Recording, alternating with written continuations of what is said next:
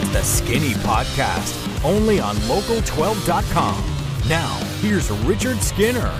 Welcome into the Skinny Podcast. It's the weekly potpourri edition. I'm Richard Skinner, Local12.com digital sports columnist and editor with Rick Broering.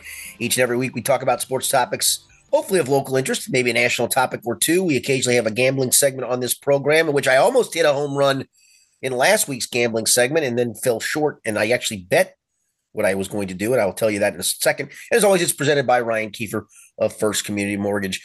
Rick, I did almost pay off. I did make my bet on Brooks Koepka at 40-1 to win the Masters, and there I am trying to root him home, and it was disappointing, but at the same time, I was also there, so it was not even disappointing whatsoever. I mean, it looked good going into the final day. When he was 12 under and Roland had a 4-stroke lead, I'm thinking Skinny's got this in the bag, and he's going to watch it in person. And then Brooksy fell apart there in that final round a bit. But let's start there, because I want to hear about your trip. You went to the Masters this year. You talked about it on last week's show. You golfed your way down there with a good friend, and then you guys were there on Sunday to see Jon Rahm win his first green jacket, second career major. He beat out Brooks Koepka and Phil Mickelson by 4 strokes, as we were talking about.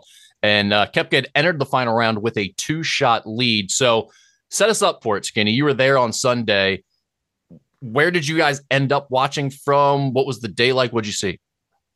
So we stayed in Columbia, South Carolina. We were going to golf on Saturday in Columbia, and I got back to the hotel at a reasonable time. My friend did not. He imbibed a little longer than I did, and so his alarm goes off at 8 o'clock, and he's a trooper. He kind of like laid there for a second. I heard him grunt. I had already looked outside. I already knew the answer I was going to give him, and he said, "What's it doing?" And I go, "It's pouring." He goes, "Well, you want to still try to play?" I said, "Call the course first, and let's see what they're saying." And I'm like, "Man, I'm dead. I know he's dead." And so the course said, he answered. My buddy goes, "We got a tee time at 10:20," and the guy just goes, "We're not opening the course today, friend." And he goes, "Oh, okay." And so I'll give him this. He hung up and he goes, "You want to look at like Myrtle Beach?" I go, "We're not driving to Myrtle Beach today, dude. You can't even pry your eyes open." And the next thing I know, I hear him snoring. So I like, okay, we're good. So that was a little disappointing on Saturday. So we watched, kind of hung around the hotel, and then had a fairly early evening for us, at least. And anyway, got up at 5:30 in Columbia, drove to Augusta, got there in the parking lot at like 7:15, walked in what's called the South Gate. There's a North Gate and a South Gate. So we're far away from the clubhouse, but they have 2 golf shops. And it was recommended to us, and it was the right thing to do all your shopping as soon as you get in, because it becomes a madhouse as the day goes along, right? So we did all our shopping, and then they store your stuff for you. You can keep it if you want, but you can also store it and get it at the end of the day. So we did that. So it was like about 8:40, and that third round started at 8:30. And so where we were, it gives you 3/4. I swear, the funny part was I said, this looks like an amusement park. Like we're just now in like Rivertown, and we're going to go to Adventureland in a minute. That's exactly what it looked like. So they had little signs, one that said to holes 5 and 6. The other one said to holes 15 and 16. And the other one said to Amen Corner. I said, "Dude, we're here. I know it's probably the first that, we want to do it." I said, "Let's just go to Amen Corner." He's like, yeah, that's a good call. I said, "We're here. This wasn't like our first destination initially." So you walk down this little path, and all of a sudden you come out into where the trees are. And then all of a sudden it's literally right. The first thing I saw was 12's green. And I just stood for a second, and I didn't do this rehearsed. I didn't do anything other than I stood there for my own. I just said, "Oh dear Lord." And he said the same things, like, "My God, it's unbelievable." I said, "It is. This is like breathtaking for me." So then we walked out. I'm thinking it's going to be a little crowded. And I thought, well, maybe not. It's the end of the third round, and it's early. Maybe, the crowd's not here. By golly, it was crowded, but not awful. We literally walked right down to a pine tree about maybe 15 paces, 10 paces off of 12's tee box. Had a great view of 12, had a view of guys coming down 11, hitting into 11. We couldn't see tee shots on 13 because they moved the tee obviously back, but we could see guys walking down the fairway. And so we just stood there in awe for a little bit and probably stood for an hour. But then the rest of the day, we literally walked all over the place. We saw at least a shot, a tee shot, a fairway shot, and or a putt on 16 of the 18 holes. We probably saw 30 different golfers, all told, maybe more than that. The only holes we didn't see, which is funny, I saw the hole, but I didn't see anybody hit a shot on it. We didn't see a shot on 1, and we didn't see a shot on 6, and those are the only 2. So I feel good about that. We posted up late in the round in the grandstand of 11 and 12, just to take a load off, but it was perfect because we watched the last 5 groups come through there and then kind of went back down to 15 and 16 to catch them again. It was incredible. It is way more than what I thought it was going to be. And I thought it was going to be great. So this is a stupid question. I've never been to a real golf event like this. Is it easy to know what's going on in the moment while you're watching? Like, yes. is there scores everywhere? Because you're not allowed to have your phone at the Masters. That's right? correct. And it's a great question. They do such a great job of having giants. Well, so here's the great part about this. And I was told this, but you don't know it till you're there, right? If you position yourself properly each and every time, you can see about 3 and maybe even 4 different holes at once. You can't see all of what's going on, but you can maybe see a tee box on one hole, a fairway on another hole, a green on another hole, a couple places you can see 2 greens at once. And they have giant scoreboards situated where you can see everything. And then they have a little side scoreboard for the twosome that's playing that hole that tells you what their score is at that time. And so the other thing that helps is if you walk up to a green, you're wondering what group's coming up, you can see it shows, the twosome that's coming up. And we did that because we're staying on 15's tee box and guys were coming up 14 and it was the final round day. And they split we got lucky that they also did split tees too. They had guys going off 1 and 10. So we got a chance to see a bunch of different people. So we're staying on 15's tee box for a second. And my buddy goes, "Oh, DJ's coming up." And I look at, "Oh, okay. Yeah, let's watch DJ hit a tee shot." I mean, that'd be pretty cool to watch him bomb one out there. And as he sauntered up, it was a long, slow walk. And my buddy said, "Boy, he doesn't look like he wants to be there." And he actually heard him and he turned to him and he goes, "Not right now, I don't." No kidding. And he kept on sauntering up to the tee box. And then he was with Charles Schwartzel and we watched them hit. And I said, "All right, let's go to," he goes, "Oh," I said, he turned around and said, "Oh, hang on, your boy's coming." He's a big Fred Couples fan. I said, "Freddie's coming." He goes, "Oh yeah, we got to stay for Freddie." I said, "Absolutely." So we watched Fred Couples hit, and then we went away. But that was the cool part. You could, you walk up, you can just see, all right, do I want to watch this group?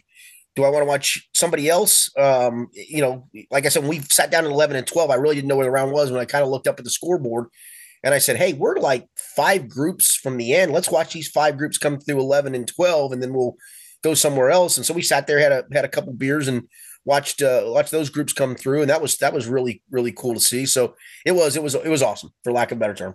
Yeah, that's right. Because I had 2 different family events for Easter Sunday, so we're bouncing around. I'm watching it intermittently throughout the day, and it was kind of exciting that way because you go in with Koepka leading, and then he falls apart, and you see the leaderboard changing throughout the day as you're kind of checking back in on it. But I was wondering, I was like, if you're there, I mean, it ended up being kind of anticlimactic the way it finished. It didn't come down to like a playoff or anything like that. It wasn't really that close at the end when Rahm won. But I'm like, if you're there throughout the day, I'm wondering, it might have been kind of exciting seeing the leaderboard change and seeing how that's working. But I was like, do you even know in the moment exactly how it's playing out? Well, and that's the funny part is there's obviously reverence for guys hitting shots. So but dude, the funny part is there's so much noise on the course. There was I can't think, Jason Day maybe in his tee shot, right as he took the club back at probably the top of his swing, and the greens and tee boxes are so close, people roared for a putt that went in on the hole he played previously. Right as he hit, you could see his frustration, but I think you could also see that he understood it wasn't like some random jackass going Baba Booey or something like that. I mean, they understand it, but the roar is just, that was the other part. The roar you could hear from different parts of the course at times. And when you'd hear the roar, you'd look up at the scoreboard going, somebody just did something. Then you go, yep, he made an eagle. There it is right there. There's the roar. That's where it came from. And so as you're watching Koepka's score get worse, and every time like a score would be posted, if it didn't change, nobody did. But all of a sudden you'd see him bogey and you'd hear this, ooh, it was a loud one. So then we had some older lady behind me. She goes, "What just happened? I didn't see anybody make." I said, No, Koepka just bogeyed. And she goes, "Where did you see?" I said, "The scoreboard." She goes, "Oh, yeah. Oh, okay. That's why everybody's going." Yeah. Yeah. See, that's kind of what I was thinking. I would have been like, I was been the old lady in the crowd going like, "Why is everyone hollering right now? I don't understand." Yeah. Well, the DJ thing is funny too, because he was getting crushed on social media for being a disgrace to the Masters and not caring and all of that. So the fact that he replied to your buddy is pretty good stuff. One other thing, you mentioned the merch that you were getting. They always talk about the prices of the pimento sandwiches and how cheap everything is. What's the merch tent like? Is that normal prices? Is that like really expensive stuff? Or let me just say this. I bought for members of my family and a couple of people that asked. I'm not going to go into exactly what it was, but it reached 4 figures. I will tell you that. Okay. So it's pretty expensive stuff. Yeah. So, and some of it wasn't. Like I got a master's, like director's chair, or folding chair, for lack of a better term. You probably saw those people. Yeah. That was only $35. So that wasn't awful. How much was your quarter zip? 150. Those were expensive. Okay. All right. Yeah. I got 2 of those and got 2 more for other people. So those, start to tally that stuff up, for goodness sakes. I mean, like a hat wasn't awful. Shirts were expensive, but not awful. The zips were and whatnot. I got like 3 or 4 Tervis cups for people, and those weren't, I didn't think awful, like $18 a pop. But one of them was like 25. The one thing was, if you can get generic Master stuff, but you can also get dated Master stuff, like Masters 2023 on it. That stuff was a little more expensive. I really wasn't paying much attention to it. I was just throwing stuff in my bag that people would ask for that I wanted to get for myself. Like I got 2 zips, a shirt, and a hat for myself. But yeah, it adds up. It adds up pretty quick. I will tell you that. One other thing to get to on the Masters, which was my favorite part. You had this crazy story. I guess it was the opening day, that or Friday, where the tree falls and takes the people out. It's a big deal. Have you ever seen dumber takes by sports journalists than the next 12 to 24 hours after that tree incident, where there were, honest to God, I think it was Kevin Van Valkenburg or something. It was like the golf writer's name. He said that the Masters should be testing the trees. I don't know how you would do that. Of course. Yeah, sure. That's the point. What the hell is he talking about? Yeah. What are people are so anxious to find places at fault today for like not being safe enough or putting people at risk or what have you. It's like, what are you talking about? It's terrible. It's scary. All of that. So but it's funny. It's not funny. It's interesting you say that. So we were, as I mentioned, we went to Amen Corner first and stayed there for a bit. Then I said, let's go to the back of 16 and we can see 17's tee box. We can see the guys a little bit on 15's green and we can watch those shots on 16. He's like, yeah, great. So we're standing there kind of almost towards 17's tee box where we got a good vantage point. And my buddy did turn. He goes, this is where the trees came down on Friday. I looked, I went, oh gosh, you're right. And I'm telling you, Rick, that tee box is not very wide. And with people standing on the other side, I will be honest, I cannot believe no one was injured in that or even killed. I mean, just seeing how many people would have been in that area at that time. I did ask a marshal and he said you could hear the cracking. That was the good thing that, that alerted people something was happening. So everybody kind of understood and scattered. But I totally forgot about that till he said, this is where the trees fell yesterday. I went, oh yeah. And I thought, wow. And I'm looking at both sides of this tee box. I thought, gosh, how did nobody get hurt? That was stunning to me that no one really got hurt. I just love the visual of like the employees dressed nicely from Augusta running out and hanging off the limbs of the tree and shaking it, knocking on them, kicking on me. Like, yep, they're good to go. We'll play on. Yeah, I told this to a friend of mine who'd been before. The one thing I will say it was not as buttoned up as I thought it was going to be. Like, oh, really? Yeah, like we talked to marshals in the fairway. They're standing there by the ropes. There's a lot of conversations that go on. Obviously in a little bit of hushed tones, you're not screaming at the top of your lungs. There was more noise than I thought, and there's a lot of movement. I kept thinking, I don't want to screw up. I don't want to. I'm like, this is pretty laid back. This is way more laid back than I thought it was. And again, the good part I think that's really good. I hate the getting the whole guy and the Baba Booey guy, and you get none of that. That was good too. That is nice. I guess we got to remember, granted, a lot of these people do have money if they're going to something like this, but they're also still SEC football fans for the most part. So like there's that. There is that. There was I will say you could, you want to keep your cups. So when you like have a beer or whatever, and then you stack them, you do the kind of you don't want to do your beer snake cup, but you kind of snake them together. You start looking around at the guy who's stumbling a little bit and you're like, oh man, he's got 12 cups. That's probably not a good thing at this point. Not ideal. Well, that's what happens when they only cost $5 a pop. That's a fact. An event like that. All right. Well, glad you had a good trip. Let's move on. Yes. Get to some Reds baseball. I was very self-indulgent of me, and I feel bad now. Well, hey, I started. I wanted to ask you about the trip because that is like truly a once in a lifetime type deal for most people. So, The Reds are now 4-7 after 2 weeks of action, but Skinny, they are 1-5 in one-run games, which is more one-run losses than any other team in the majors so far. The bullpen is 2-5 with over 5 ERA, has racked up 3 blown saves already. So let's start with this. Did the Reds front office screw up by not investing more in the bullpen this year? I'm going to say no, and that's going to be an answer. People are going to go, that's an idiotic answer. The answer is no, because you're not built to win this year, and it sucks. I feel bad for some of the starters. I do feel bad for David Bell, who I don't think can manage. But I mean, for him, it's literally when that bullpen door comes open, he has no idea. It is literally the box of chocolates. What am I going to get out of the guy that's walking out of the pen? You know, I watched. It was weird. We actually got Bally Sports Ohio for some reason in our hotel in Columbia. Nice. So late Saturday afternoon, as my buddy's napping and trying to revive himself, I watched the Nick Lodolo performance, and he obviously was great. And, you know, you even get Alexis Diaz that day who comes in and he blows him away for an inning. I agreed. I'm like, boy, David, leave him in there. Let him go one more. He was so dominant. He did. And then he got blown up and lost the game in the next inning. So you don't even know what you're getting out of a guy like that all the time, who's, I think, really, really good. So no, I don't think they did, because they're not built to win right now.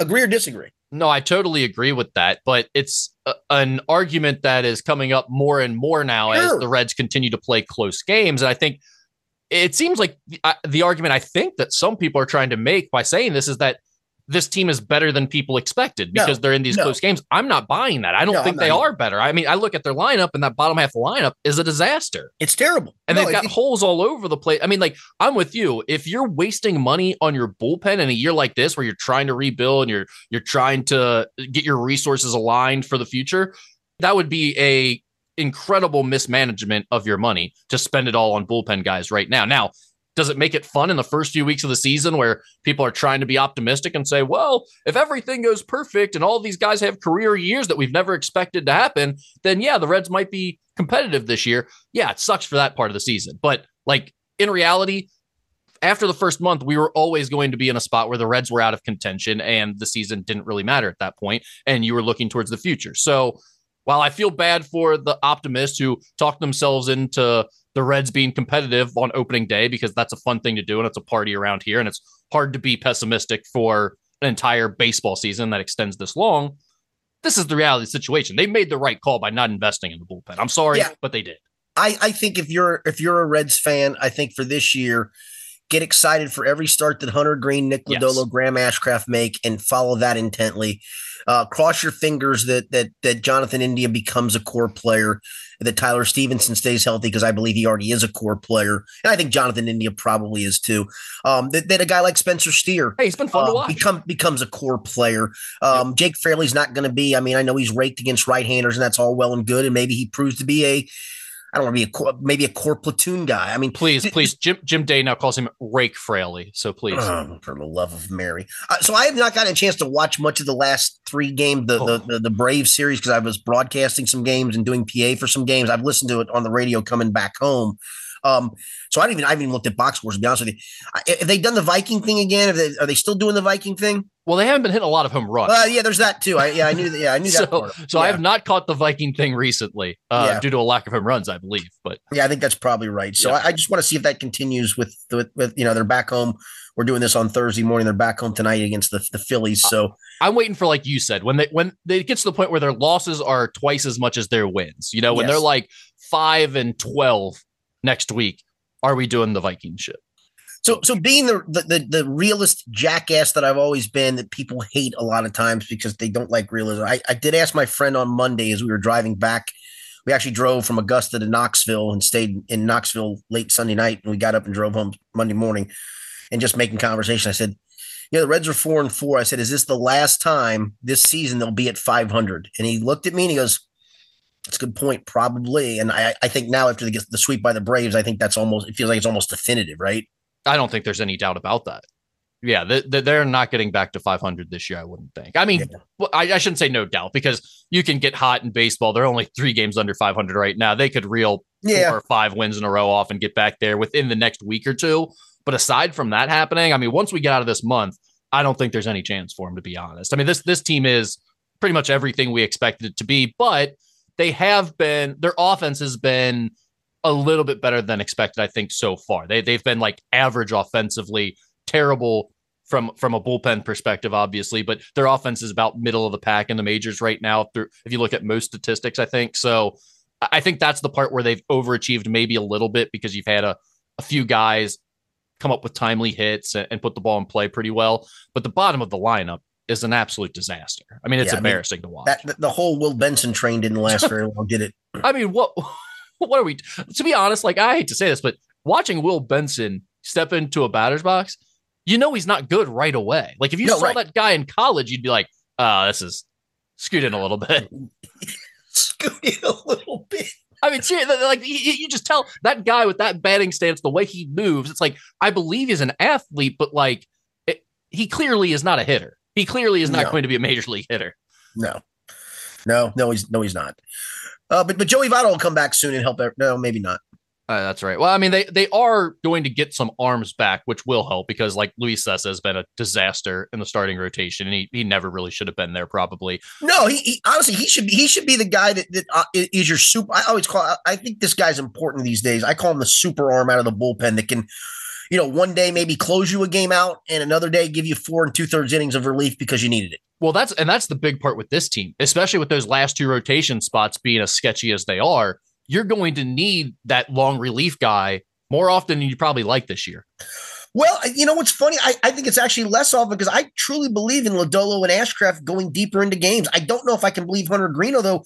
He gave you 6 last night, and that's great. I mean, he was dominant at times. I'm worried about those last 2 spots. Yeah, no, you're right. Yeah, I mean, you don't even know who are going to fill those for the rest of the year for the most part, and that could be, who knows how many times you're going to have a game where it's like, oh, we might just have the bullpen throw this one today. Yeah. I mean, they're coming up on that type of situation right now. No, you're right. Where it's like, who's going to pitch, So, I mean, I like you said, the top 3 pitchers in the rotation have been fun enough to watch. And Hunter Green's performance, this is on Thursday, so we watched him last night on Wednesday night. That was pretty good. I mean, he struggled a little bit early, but he found himself late. Got in a rhythm. Pitches, and got in a rhythm and got his way out of it and gave them a chance to win the game. They obviously didn't, but listen, I know he gave up the 3 runs early, but I mean, he held them to 3 runs. You give me 6 innings and 3 runs. I know it equates to a 4.5 ERA, but that today's baseball, 6 innings, 3 runs, you should win a lot of those games. Yeah, you can live with that, and double-digit strikeouts as well. Yeah. I mean, the stuff is incredible. It's always been. The thing for him that a lot of people seem to talk about is developing that third pitch, being able to use that changeup consistently. He's hardly used it at all to start the year. I am to the point where I kind of disagree that he should be working on his changeup and developing that. I mean, I'd love for him to have it. I think it's something in the offseason he should definitely put a lot of time into. But right now, to me, the slider is his pitch. Yeah, I'm with you. I always think in it because I think it's hard. The fastball changeup guy is impossible to hit. I mean, if that guy commands both those pitches, that guy's impossible to hit. But there's very few of those guys around. And I'm kind of with you. I think he throws his slider for strikes. And I think that he should be you're right, a fastball slider guy. And that's about it, in my opinion. I think he can get away with it with the fastball. And he mostly is. But my point is, people always see that he's trying to be basically a 2-pitch pitcher and say, oh, he's got to throw the changeup more. He's got to throw the changeup more to be effective. And that would be nice. It would be helpful if he could do that. But I think he's shown that he struggles to mix that in, and he loses the feel for his other pitches too. To me, it's like, get that slider to be as optimal as possible and to be have as great a feel for that pitch as you possibly can, because that's when he's at his best. When he finds his rhythm and he pitches his way out of tough situations, it's because he's got an 88 to 90 mile an hour slider coming at you that's just different enough from that 100 mile an hour fastball that it's like, it's impossible. To hit that slider when he's located. Yep, no question. Impossible. If he's got command of it. Skinny, anything else to get to on the Reds here? The only thing is, and I did touch on Votto for a minute. I know it's a rehab assignment. He's got until, I think he can stay down there till the 19th because you get 20 days. I think if I do my math right, maybe the 18th. And then they're going to have to make a decision on him. But at what point, he's 5 for 33. He actually got a hit last night to get off the 4 for 32 train, which is nice. But he struck out 20 times. I get it's a rehab assignment. I understand all of those things. But at what point does he decide I'm washed? Well, I always wonder with his rehab assignments? Is this like one of those weird things where he's just watching every pitch to get his eyes trained? Like he does weird stuff. And that's a maybe. I'll give you that. But I could see him going down 0-2 in basically every at bat because he just wants to see where the pitches are hitting the mitt. That's like he does weird stuff like that. He's so about his vision, and I'm not disagreeing with you that he might be washed, but he's just so different that I don't really think about his rehab assignments at all in terms of the thing that scares me is, and I did the math on this, and I did include his rehab stints last year, obviously his red season last year, the rehab stint this year. And this was before he got a hit last night. So this actually may have cripped him across this line. But in the last 2 seasons at different stops, Louisville, Dayton, Cincy, all those things, it's about 199. And it's one thing if that's 199 in a small vacuum, it's 199 in a larger vacuum at an advanced age. And that's what worries me. Understandably so. I mean, look, there is no guarantee that he's going to come back and really be able to give them anything. Right. And here's the thing. It probably doesn't really matter if he can or not. It probably doesn't. But I mean, I don't think he's the kind of guy that's going to want to go out there and embarrass himself either, right? No, I don't think he'll be that. But that's why it feels more and more likely that this is probably his last ride. Well, I do wonder. So what decision do they make in whatever it is, 6 days or so? Well, Vossler has fallen off the face of the earth. So I think it makes it pretty easy to put him back in at first base, right? I guess. But does he consider himself ready at that point too? Oh, and that's a question he'll have to answer. I mean, right. I don't know that that the Reds will have any say in that, but if he's ready, I think he'll be the starting first baseman again. And it's a situation where what do you have to lose? No, I think that there's no question. Yeah, I definitely think that part's not an issue. I'm just wondering, is he ready? There's a good chance he's not, and he may decide he needs longer. He's pretty honest about those things typically. So yeah, we will see. It's coming up though, and they'll have to make a decision here shortly. So yep. All right, let's move on to college basketball. We got some transfer portal news. Xavier landed another commitment this week. We talked about Logan Duncombe coming over, the big man from Indiana, former Moeller player last week. This week, they landed a Western Kentucky transfer. Point guard Davion McKnight is coming to Xavier. He averaged 16.5 points on over 45% shooting, 34% shooting from three-point range last year, although not on a lot of attempts, just 19 of 56 from beyond the arc. So he's not a prolific three-point shooter. He's more of a driver, score from the mid-range type of player. Also had 5 rebounds, 4 assists, and over 3 turnovers a game. So the turnovers are a bit high there. Skinny, what did you make of Xavier's newest addition, Davion McKnight? I like him as a complimentary piece. I don't expect him to come in and do what Sule Boom did by any stretch of the imagination, but I like Davion. I coached against him in high school and liked him as a high school player and thought Western was a great fit for him. His career got off to a little bit of a slow start. I think he only averaged, 5 or 6 points his first year, but you can correct me if I'm wrong. He's like, 16 and change the last couple of years or thereabouts. He's a pretty good rebounder for his size. He averaged over 5 rebounds a game the last couple of years. And obviously all-time leading rebounder at Collins High School. Well, there you go. See, there you go. And again, for his size, he really does. He's a good rebounder. He shares the basketball, all those things. I think it's a nice pickup. I don't think it's the pickup, right? But it's a nice complimentary piece. It's an Adam Kunkel-ish piece. Yeah, it's funny because when you watch him and Sule Boom in terms of their highlights Sule Boom came from UTEP, which was Conference USA. Davion McKnight coming from Western Kentucky, which is Conference USA. You have pretty comparable film to compare there, the same competition, all of that. And Sule was the better fit for what Xavier needed at the time because he could shoot 3. And it worked out perfectly, obviously. But when you watch the two films and you're trying to compare the two guys, like Davion McKnight's film is more impressive in a lot of ways. He's a much stronger player physically, much better defender. He can get to his spots easier as a ball handler because of his quickness and athleticism and strength. He does a lot of things physically that Sule struggled with, especially coming up to the Big East level. Now, the thing is, shooting is such a big deal in today's game, especially with Xavier's roster situation where they needed more shooting and they need more shooting again this year. Sule was probably the better fit. And I would argue, even for this year's team, if you could have gotten a point guard that could really shoot like Sule, that might have been the better fit as well. But Davion McKnight is a real player. I mean, like, I think some people are a little bit down on him from the Xavier perspective of, like, because he's not a three-point shooter, he's not a talented offensive piece. And I would say, like, he was more efficient from inside the arc and doing all those things than Sule Boom was at UTEP. So I think there's some good comparisons there between the two. Yeah, listen. I didn't think Sule would come in and do what he ended up doing. I don't think anybody did. For goodness sakes. But yeah, his shooting was a differentiator. There's no question about that. And maybe Davion makes that a bigger part of his game. I mean, maybe it can be. I mean, the percentage isn't great, but it's not like he's 26% from there either, right? Right. It was more so the limited attempts. And you see a lot of teams against them going underneath screens, sagging off him, kind of daring him to shoot. And he only took 56 of them. So it's, you're talking about less than 2 a game. Right. It's just not a big part of his game, but not everybody has to be a 3-point shooter, especially if you can be efficient enough, shoot 34% on limited attempts, only take good ones. And the bigger issue for me, aside from the not being able to shoot threes, is the turnovers. If he can get that turnover number down, then it'll be a lot more efficient overall. And that was one thing Sule was great. Sule had some games where he turned it over a bunch too, though. He did at Xavier, but before that, when he was at UTEP, he had a much lower turnover rate. And I think overall, his decision-making was part of why Xavier functioned at such an elite level last year. It's like, he ended up turning the ball over more, but even still, his decision-making was really good.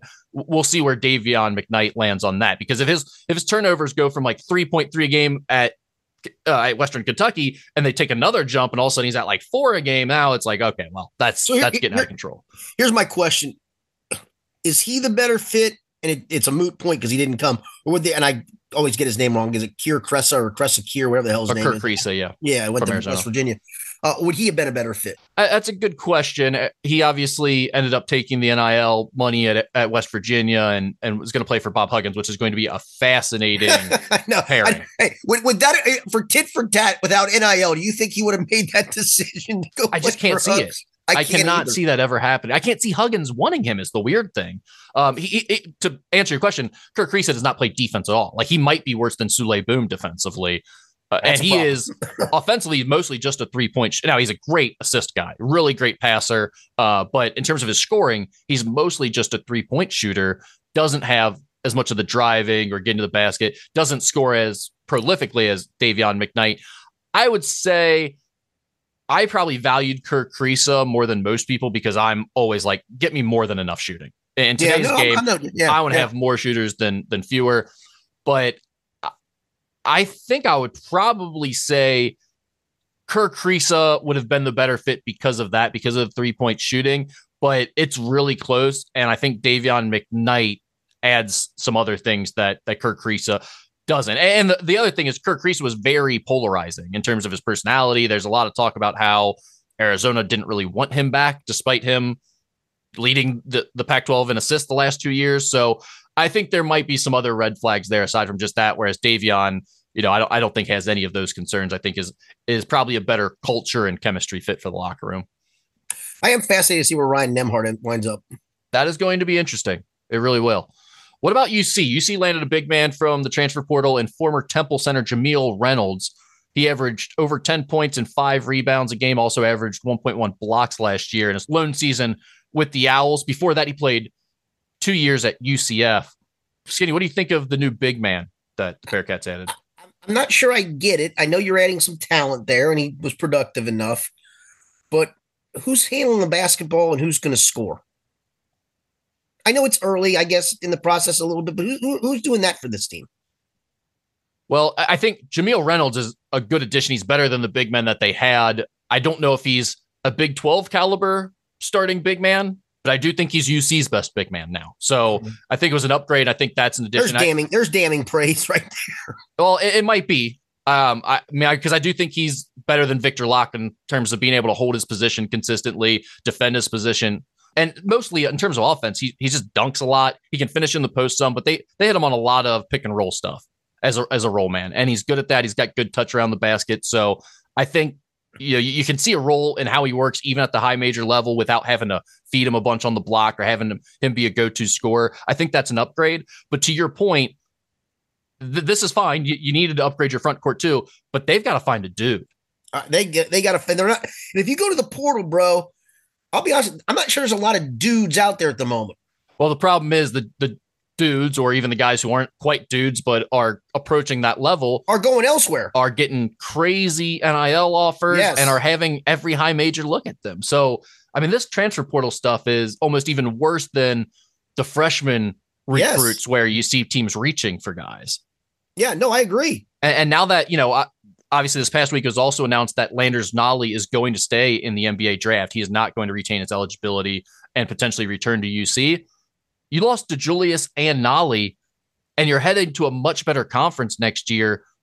This isn't meant to be doom and gloom, but there needs to be major upgrades coming. And again, that's not, I think Jameel Reynolds is a good addition.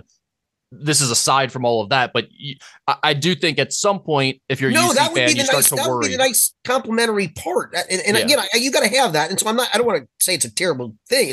You're right. It's an upgrade for what you have, but you got to find some dudes, not just a dude. You need to find some dudes. Yeah, I mean, who is the best player or the best scorer on next year's team? Jizzle James? I mean, Dan Skillings, maybe? Maybe. I'm being serious about that. I'm not trying to be funny. Maybe it's Victor Locken, I guess, right now. So you're going to play the two bigs together? I don't know. I think Jameel Reynolds is better than him. I mean, maybe it's Jameel Reynolds, but he is not a go-to scorer type of player. That's the thing. This team just doesn't have. They have some okay pieces, and quite honestly, the last 2 years they've kind of lacked the star power and the firepower to get over the hump. Yeah, they did, but at the level they were at, though, David Julius and Landers Nolley were enough. They were for the most part. But even then, I mean, it's a team that didn't make the tournament, didn't even sniff the tournament last year with those two guys. Right. Now you lost your two go-to scoring options. And from what I can see, there isn't really any type of real replacement behind them right now. So, I'm Jameel Reynolds is a nice addition, but I'm with you in the sense that I am waiting to see who is the go-to guy that they're going to bring in on the wing or at one of the guard positions. Caleb Love. That would not be my answer. I was trying to tap into Wes Miller's North Carolina roots. That's true. He does have that connection. Kentucky skinny Chris Livingston announced that he is entering the NBA draft. He's going to maintain his eligibility, but it doesn't sound like anybody expects him to return. Good luck. Surprised by that? Yeah. Because where does he fit in the NBA? Where does he play? He can't shoot it. It's just untapped potential right now. I'm not saying he can't be an NBA guy, but I haven't seen it yet. No, I haven't either. I think another year for him to maybe even expand his game a little bit at the college level would have helped him immensely. I mean, he's a 6'4" man. I mean, it's what he's a 6'4" man. Yeah, and in the NBA, I'm sure they're projecting him to be a wing player. Yeah, but man, I'm telling you what, if you're a wing and you can't shoot it, and maybe he can and just didn't, but from what I watched, he can't. So he had some games later in the year where he started to score a bit more. But not a knockdown shooter. Because he attacked the rim. Yeah.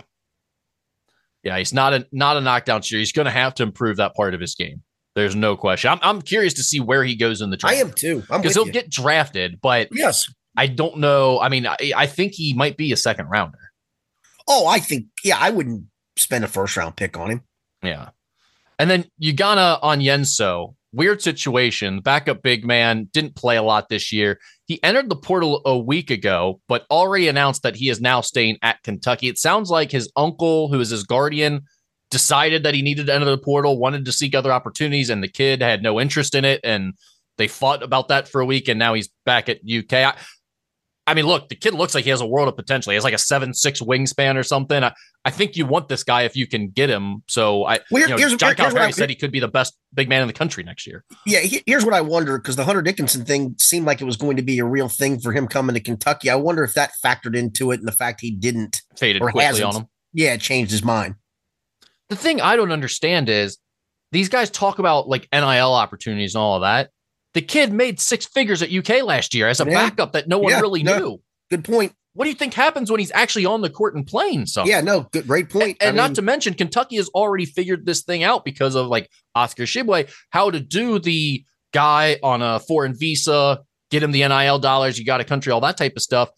They figured that out with Tshiebwe. That's not just like an easy thing to accomplish. A lot of people are thinking it is, but this is like a real concern with these working visas. It's not an NCAA thing. It's the government. Like you have to do this properly, or these guys might get sent back, like get their visa taken away and sent back overseas. So I mean that like Kentucky has that already in place for him. They know how to do it, and he's going to make 6 figures again next year. It's a pretty good deal for a kid who was God knows where a year ago. No, that's right. No, yeah, fair point. I do wonder aloud, and I just wondered it aloud if the whole Dickinson thing factored into that both ways. Maybe. Sounds like he might be going to Maryland because now? they got a 7-footer coming in, a 5-star 7-footer coming in already. So there's one big add in the mix. Dickinson would be a second big add in the mix. Then you start counting numbers. You're like, I'm not getting on the floor here. Well, now I'm getting on the floor here. In all likelihood. And Cal talks about him like he's going to play a lot. Now, Cal's always pumping sunshine. Cal talks a lot. Cal talks a lot. Yeah, Cal talks a lot of things. Yeah, exactly. So we'll see. And then finally, NKU. It's been pretty quiet on the NKU side of things since all of those guys entered the portal. The only one that really was in line to get playing time next year was the backup big man, Emmanuel Zorgval. We've talked about that on previous episodes. But the Norse do have 2 visitors coming in this weekend. They have Green Bay big man Cade Meyer visiting, and also a Division II point guard, a potential replacement for Xavier Rhodes that they're looking at. So we'll see how that goes. But it's getting down to the nitty gritty for a lot of these guys because you have one more month left to enter the transfer portal. Right. You're going to see a little bit more movement. But for the most part, the guys that are in the portal now are kind of the guys that are going to be there. You're not going to see a ton of new options come out in the next few weeks. There'll be some that continue to trickle in, but a lot of the action has taken place in terms of guys leaving their former school, and now they're looking for a place to land. So we're going to start to see some more decisions be made across the board here with all of these schools, and NKU is certainly one that's got some replacing to do here in the next few weeks. All right, let's get to the NBA, Skinny. The NBA playoffs start on Saturday. The play-in games already got underway over the last few nights. So here's the question for you real quickly. Hang on. Okay. Are the play-in games the playoffs or no? I mean, I guess they are. It's just not like the real, the playoff bracket hasn't gotten underway yet. The real playoff to me. But we don't really talk about the NBA on this show because of our geographical location in this beautiful country. But we do love the NBA playoffs, and it's a great time for betting. So we always like to take a look at the futures odds on this show before the playoffs start.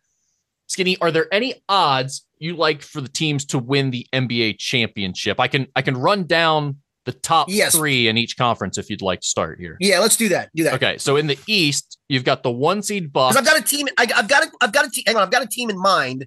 But I'm going to guess because they're not seated where you think they should be seated. But I'm going to guess their odds are not going to be what I like. My guess is that that's the case too, especially if you were talking about the Western Conference side of things, because the odds get wacky. That's exactly what I'm talking about. Yes. Well, the 1 seeded Bucks in the Eastern Conference are plus 265 to win it all. The 2nd seeded Celtics are plus 310. And the 3rd seeded Sixers are plus 950. If you go over to the Western Conference, though, the favorite in the Western Conference is the 4th seeded Suns at plus 425. Of course, they've added Kevin Durant. They're a very different team. Yes. Yeah. There was my team, by the way. So yeah. Here's the best part. The second best odds is the 6th seeded Golden State Warriors at plus 950. Correct. I did not know that. But I did know that. Trust me. And then the 3rd best odds in the Western Conference are the 1 seed, the Nuggets, at plus 1,100. That's 11-1 odds to take the best team all year in the Western Conference as the team to win the NBA Finals. I do like those odds, but I think the issue is they're going to have to go through Phoenix and maybe Golden State on top of it to win the West. To me, the West is wide open. But the thing about it is you could take the 1, the 2, the 3, and the 4 seed all for like $10 and have huge odds and own the top 4 teams in the Western Conference and have a chance of getting at least one of them through, you would think. I mean, when you look at the opening round series, aside from Denver, Minnesota, which shouldn't be very good at all, Suns, Clippers, Kings, Warriors, and Grizzlies, Lakers all have the potential to be great opening round series. No, it's funny when the Clippers last week beat the Lakers, the storyline that came out of it was that was not a very good win for the Clippers. It's going to benefit the Lakers. And they're right, because the Clippers have to play Phoenix because of the win. Yes.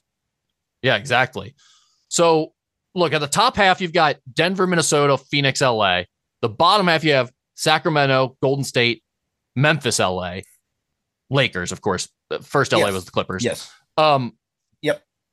When you look at that, I think my strategy might just be to grab like 3 of the teams on one half of the bracket. No, I'm with you. I think that's probably a good strategy because you're guaranteed getting one of them to the conference final, and then you're now 2 steps away from winning. So yeah. And then honestly, if you want to hedge it, I'll take Philly at 9.5 to 1 from the other side. Hope they get to the finals. It's not out of the realm. Yeah, I don't think that's a bad call at all. I mean, in the Eastern Conference, you've got Milwaukee, Miami, which should be an easy Milwaukee win. Well, the thing is, here's the thing. The thing is, Rick, you when you do this, you got to make a case for the. I can only make a case for the top three in the East to win the East. I mean, maybe somebody sneaks. I just don't see it. No, because like the 4 or 5 game is Cleveland, New York, and that might be a great series, but I don't think anyone's going to care because I think it's going to be a fun series. Yes, they expect the Bucks to blow them out in the second round. Whoever comes out, whether it's Cleveland or New York. So like, I don't think that either of those teams really matter much. I mean, we could be surprised, but I don't think they matter much. And then you've got Philly, Brooklyn, which should be a really good opening series as well, I think. And Boston, Atlanta, I think Boston should cruise. I think Philly's going to cruise too, to be quite frank. They very well may. But then then that would have Philly, Boston in the bottom half of the East, and Milwaukee versus either Cleveland or New York, which Milwaukee will cruise. So you've got Milwaukee in the conference finals, and then who do you like, Philly or Boston? I think that's probably a toss-up. You could go either way on that. Yeah, I just don't like the odds of. I don't like the odds of. I mean, honestly, if you said who do I think is going to win it all, I would maybe make a case for Milwaukee or Boston, but I don't like them at those odds.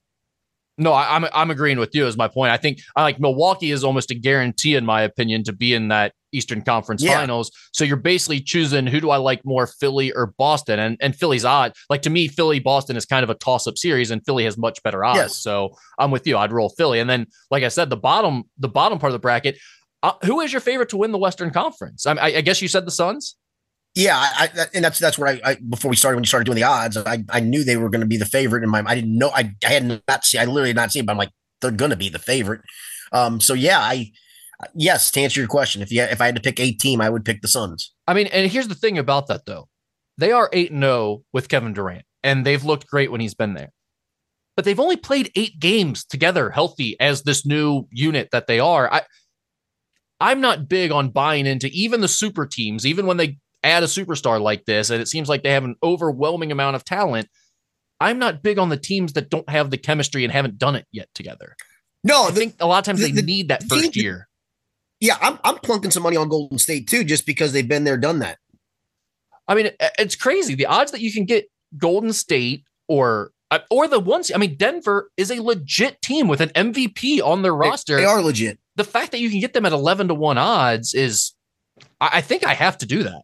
Yeah, I'm with you. I think you have to do it. I just fear that they've not done that. I mean, you know, I get it, but it's not like they haven't been in the mix the last couple of guys that have done it. Right. No, right. They've had a chance. I had them, what was it, last year? Before I had them as a future book bet to win it. Yeah, I mean, they seem like a team to me. Like this year becomes kind of the year where it's either, okay, they finally figured out, they got through, they had their lumps and it hardened them and they figured it out. Or you have to question, is this roster just not made to make a playoff run? Is there something inherently wrong with the combination of Joker and Jamal Murray and those guys? And you have to blow that up. But like, to me, in a lot of ways, this is the year for Denver. And it's like, as good as Phoenix is talent-wise, and again, 8-0 with Durant, I understand all of that. But it's not out of the realm possibility that they slip up and lose to the Clippers in the first round, who have also added players. Yeah, the one thing about Durant, though, is to, again, been there, done that. And I know he's been there, done that thanks to Steph and those guys, but he's been there, done that. Been there, done that, but also pretty combustible in locker rooms. One guy who's not done that, though, is the point guard. Chris Paul. Yeah, I mean, right or wrong. That's right. That's right. I'm looking forward to it. So, I mean, I don't know. Do you have any other betting strategies you want to throw out there for these futures, or is that? No, I think I'm on the same page. Yeah. No, I think I'm on the same page as you with that. I think I'd take 3 teams from the West. I think I probably would take. See, I don't even think I'd take Phoenix in the odds, though. I wouldn't either. It's plus 425. I think you take everybody else. You take Nuggets at plus 1100. Maybe I might even take the Lakers. 21. No, maybe. The Lakers odds are 16-1 with a guy named LeBron on the team. I may have to take. Yeah, and they're back to being kind of healthy, right? Skinny, here's the thing, and I don't think the Kings have any chance to win this, but they are the 3 seed. They are the 3 seed, and they are a fairly talented team. Do you know what their odds are as the 3 seed? Oh, I'll bet you 25-1. Try 80-1. Oh my Lord. 3 seed. All right, I'm slipping a 5 spot on that. That's what, if you go Nuggets at 11-1, Grizzlies at 20-1, and Kings at 80-1, you've got the top 3 seeds in the West at all crazy odds. That's crazy. And then I'll take Philly on the other side just to maybe hedge it and hopefully have two of those, have a worst case scenario of a 9.5 to 1 to win it all as the long shot as the short shot in my championship series. Yeah, I mean, hell, at that point, when you've already if you've already got Denver, Memphis, and Sacramento, why not add in like the Lakers into that? I mean, they're 16 to 1 too. Like you're putting right. They're all such big odds. Why not take 4 of them at that point if you don't take any of the favorites? No, you're right. All right, there you go. That's our betting segment for today. That's our NBA talk. We'll try not to bore you with too much NBA stuff, but we enjoy this time of the year in the NBA. So, all right, ask Skinny anything. We'll start off with some sports-related questions. Skinny, what is the most uncomfortable question you can recall asking, and or what is the most uncomfortable situation you recall being in as a reporter? It was when I was a young college reporter. I was working for the Kentucky. Actually, I was doing radio for the UK student station, and because of that, I was allowed to go to the weekly press luncheons at the time with Jerry Claiborne, the football coach, and Joe B. Hall, the basketball coach. And this was 1983, 84. So this was I take it back. This 84, 85. I'm sorry. And somehow James Blackman wasn't playing very much. And I decided I was going to get up the curtain. And it was weird because back then it was a luncheon. And so we all sat around this big wooden table and Joe B. Hall would be at the end of it. And then we'd kind of be around the outside of it. Right. No podium, no presser as it is today. This was kind of an informal thing. But then after the lunch, you'd ask them questions. So I don't even know. I wasn't even going to use this answer. I just wanted to know for my own sake. And I just simply asked, I said, do you think that James's lack of playing time is hindering his development? And he scoffed and gave me some just crappy answer and said, that's a stupid question. And so, you can imagine what that's like, right? You got all these guys around you. My heart's about to come through my chest. I'm sweating. And God love Jerry Tipton, who was sitting right next to me, who I became friends with later on because we were both on the Kentucky beat. And Jerry, after the thing subsided, he goes, well, is it? And he answered Jerry in a way that you could tell he didn't want to answer my question because it's like, I'm going to dismiss little reporter guy. But when Jerry followed up and Joe tried to stammer his way through it, I thought, hey, I guess that was a pretty good question after all. Now, Jerry I was hoping I'd get a slap on the back of, hey, kid, it's okay. I didn't get that, but I thought, okay, he followed up with that. I'm okay with this. But for a second, dude, I could have crawled under that table and maybe quit the business. Yeah, I don't have any like really uncomfortable questions that I remember having to ask, but a similar situation like that for me when I was first doing the high school stuff. And this is before I was even with the Enquirer. I was doing like my own independent site, NKY Sports Blog, I called it. And I went to interview Nell Fuchs after the 34th District Women's High School Semifinal. 33rd District, yeah, excuse me. Yes. And they had just beaten Connor or something like that, and they were going to play Sydney Moss and Ryle this year. Sydney Moss was at Ryle at the time. And she was not, because she eventually went to Boone County, but yes, she did start at Ryle. I take that back. She was with Boone County, and they were going to play Ryle in the finals. Which is where she came from. Yes. And so I asked something about her facing her old team or like, the emotions of that or whatever. It was just the obvious question that anyone would ask when everyone's talking about, hey, this girl transferred. She's the star player. They obviously want to beat her, right? And I mean, Nell just lost it on me about how, it's not Sydney Moss versus Ryle. It's Boone County versus Ryle. Like just undressed me for asking such a bad question and focusing on the wrong things. And of course, it's what anyone would have asked. And it was like a totally reasonable question. And she was just trying to get her team to focus on other things, whatever. Yes. Do the coach thing. But at that point, when you're, 20 years old, you don't really quite understand that as well. And you're like, oh, Jesus Christ, I hate this lady. But and actually, she's terrific. She turned out to be great. Yeah. Yes, exactly. But I mean, she's intimidating when you're young. Oh, there's no question. Yeah, yeah, no question. Yeah. I've got one other one that wasn't awkward, but I've always found I've brought it up on the podcast before. But for those who haven't heard this, I still find this one of the most interesting things I've ever done. So the year that Kenyon Martin broke his leg when UC was going to be the number one seed, was going to be a number one seed in the country. They lost that number one seed because of that.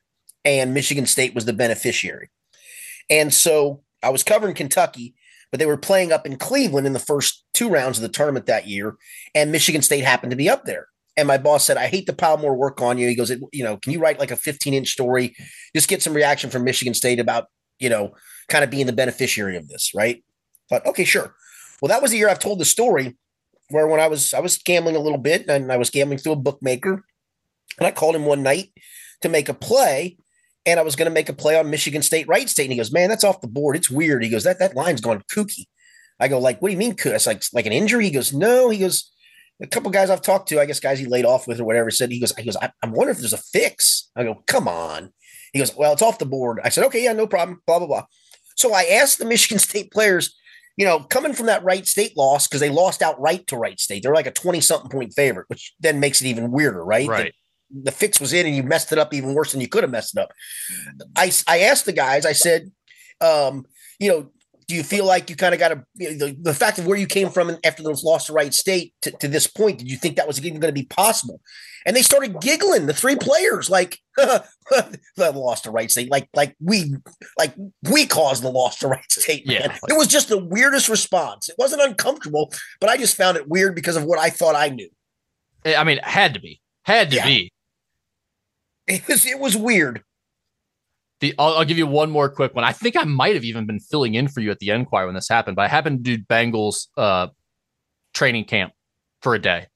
And they were doing it was like one of the first days that they were actually going contact and did the Oklahoma drill. Yep. And so we're all there around Marvin. I just asked something stupid and benign, like, did anybody stand out during the Oklahoma drill today with all the contact going on? And he looked at me, gave like a half smile in a smart ass way, and was like, yeah, but we're not telling you that. Yeah, it's unbelievable. Yeah, just so Marvin. Just so Marvin to a T. So Marvin. So when Orlando Brown came into town, and we met with him a couple of weeks ago, I can't remember how the question came up about something about the combine, because he had a terrible combine, if you remember. It's why he dropped in the draft. And some questions were asked about that. And he said, my worst thing at the combine was the interview with the Bengals. He said, Marvin asked me the capital of Spain, and I said Portugal. And he goes, and I felt so stupid. So, we as a group, we transcribe, we split up all the transcription from press conference stuff, stuff you get by yourself in a locker, you're not sharing, but, stuff in a press conference, we're all there, and it just saves everybody time. So I dole it out. So Ben Baby was not there, but he saw the transcripts. And so Ben tweets out exactly what Orlando Brown said.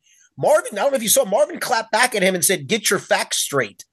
And I called Ben. I said, what is he talking about? That's literally what the kid said verbatim. He goes, man, I was scared for him. I thought maybe I misread. I go, no, literally, that's exactly the answer you saw that we sent out on the transcript sheet that you saw is the answer he gave. Now, maybe he doesn't remember it the right way, but that was the answer. But Marvin clapped back at him for it. I went, come on, man. It sounds like you should be clapping back at the kid. Yeah, right. Border. I mean, yeah, get your facts straight. Well, maybe the kid needs to get his facts straight. I don't know. What if the kid's just like confusing Marvin Lewis with like Todd Bowles or something? That would be great. Skinny, what is a sports-related fashion trend that you'd like to see make a return? Man, that's a good hang on. Oh, for sure. Everybody should wear high stirrups in baseball. I like that. I mean, dude, just high socks in general. Yeah, back in my day, that's here I go. I'm going the back in my day route. Back in my day, you'd cut the stirrups out at the bottom and you'd add an elastic band to it, sew it in, and you could make the stirrups as high as possible. I like high stirrups. Yeah, I like the high stirrups look, and I, in general, like the high pants, like the high pants hiked up look better than this now, like pulling them down below your cleats, almost to the shoe line, right to the shoe line. Well, that and they've stopped doing that, I guess. But for a while, it was like guys were getting the really long baggy pants, and they'd put them underneath the first two cleats in the back of their thing, so it would like stick underneath there.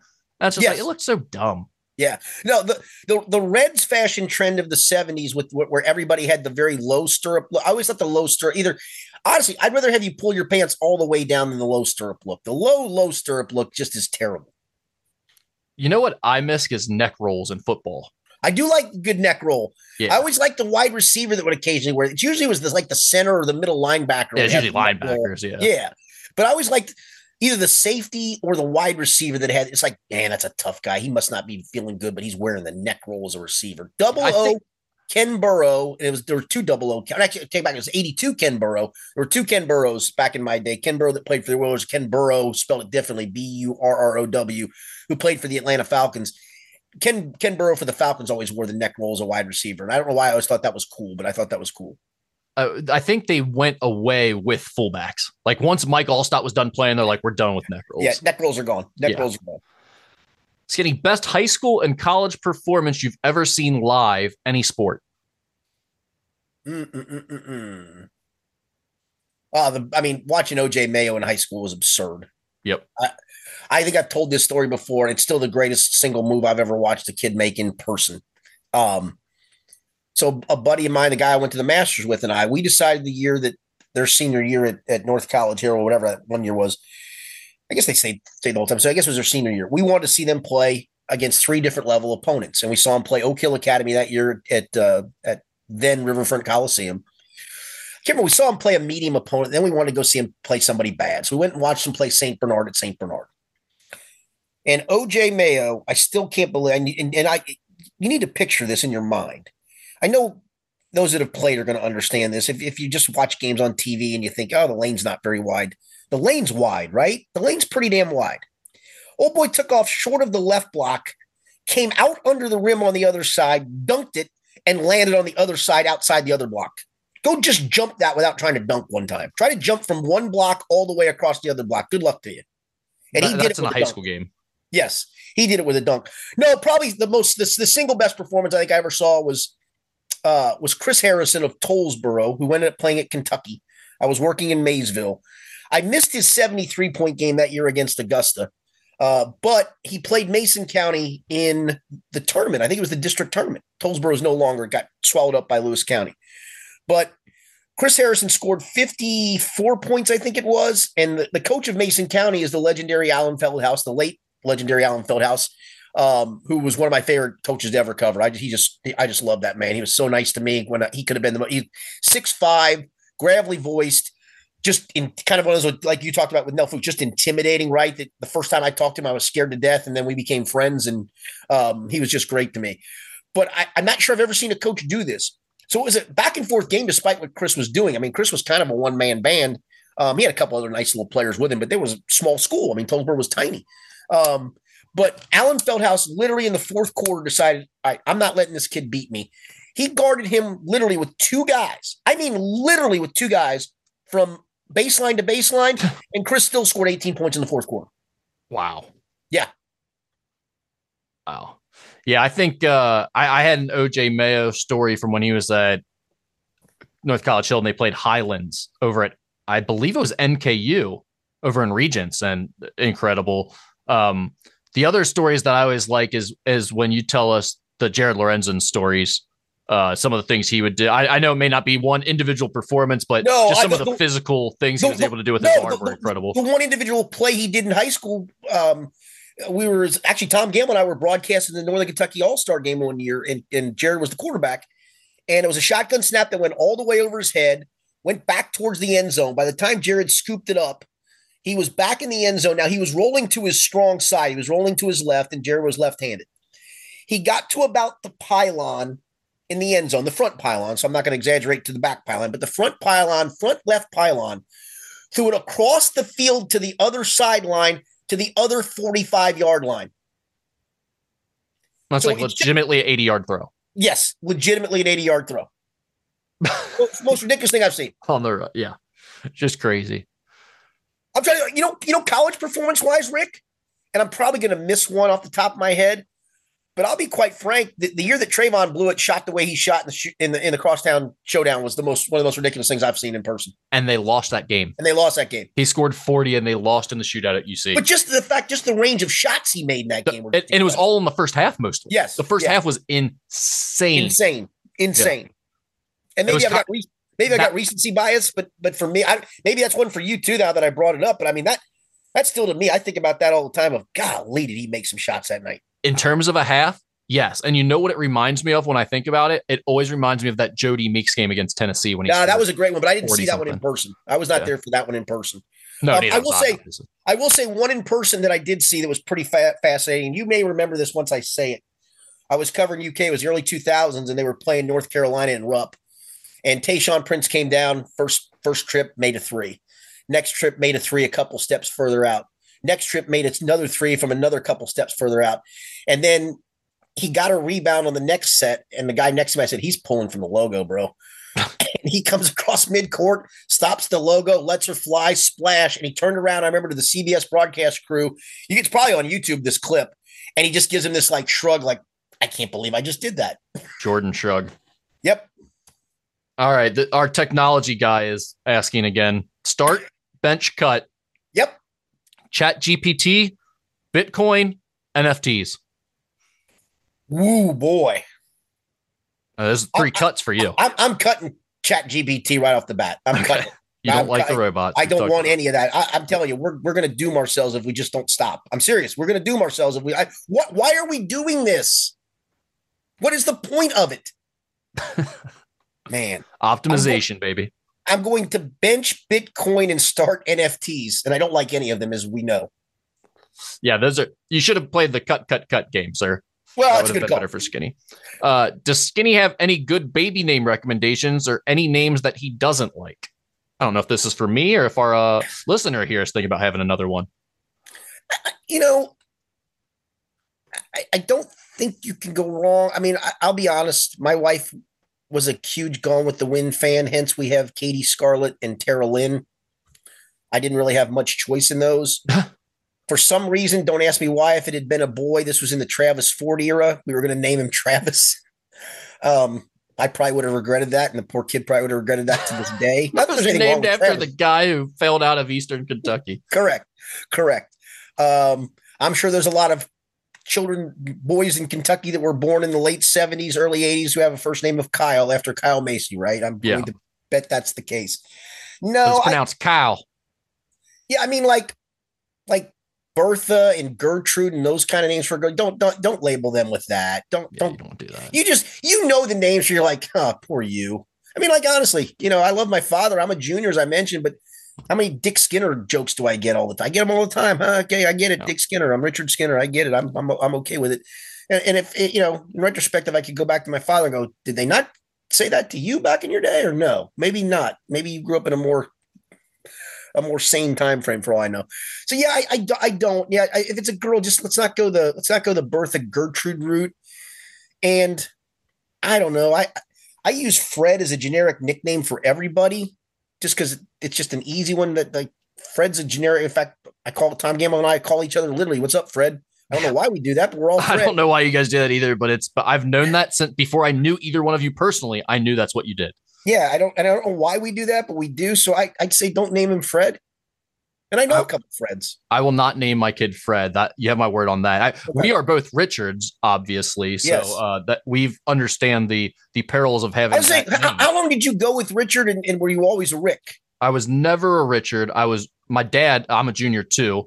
My dad was always Rick, so I was Ricky as a kid. See, I was Richie as a kid, and I still have some high school friends that that I haven't seen in a while. That maybe I've seen them. You cross paths in a bar or whatever, or something. They'll go, "Hey, Richie." Yeah, I haven't been Richie in a long time, but okay. Yeah, well, that was for me. It was like when I hit like high school, I started changing over to Rick. So it was like the only people is like the people that I haven't seen since grade school. That'll still occasionally drop a Ricky in there, and it's like, oh. And wow. I will say, some people that don't know, like somebody from the outside that will say that see my name or whatever, and go, "Yeah, Rick, I want to ask you." And I'm like, no, man, I'm not Rick. If I was Rick, I'd call myself Rick. I don't have anything against Rick, but if that's not what I call myself, so right.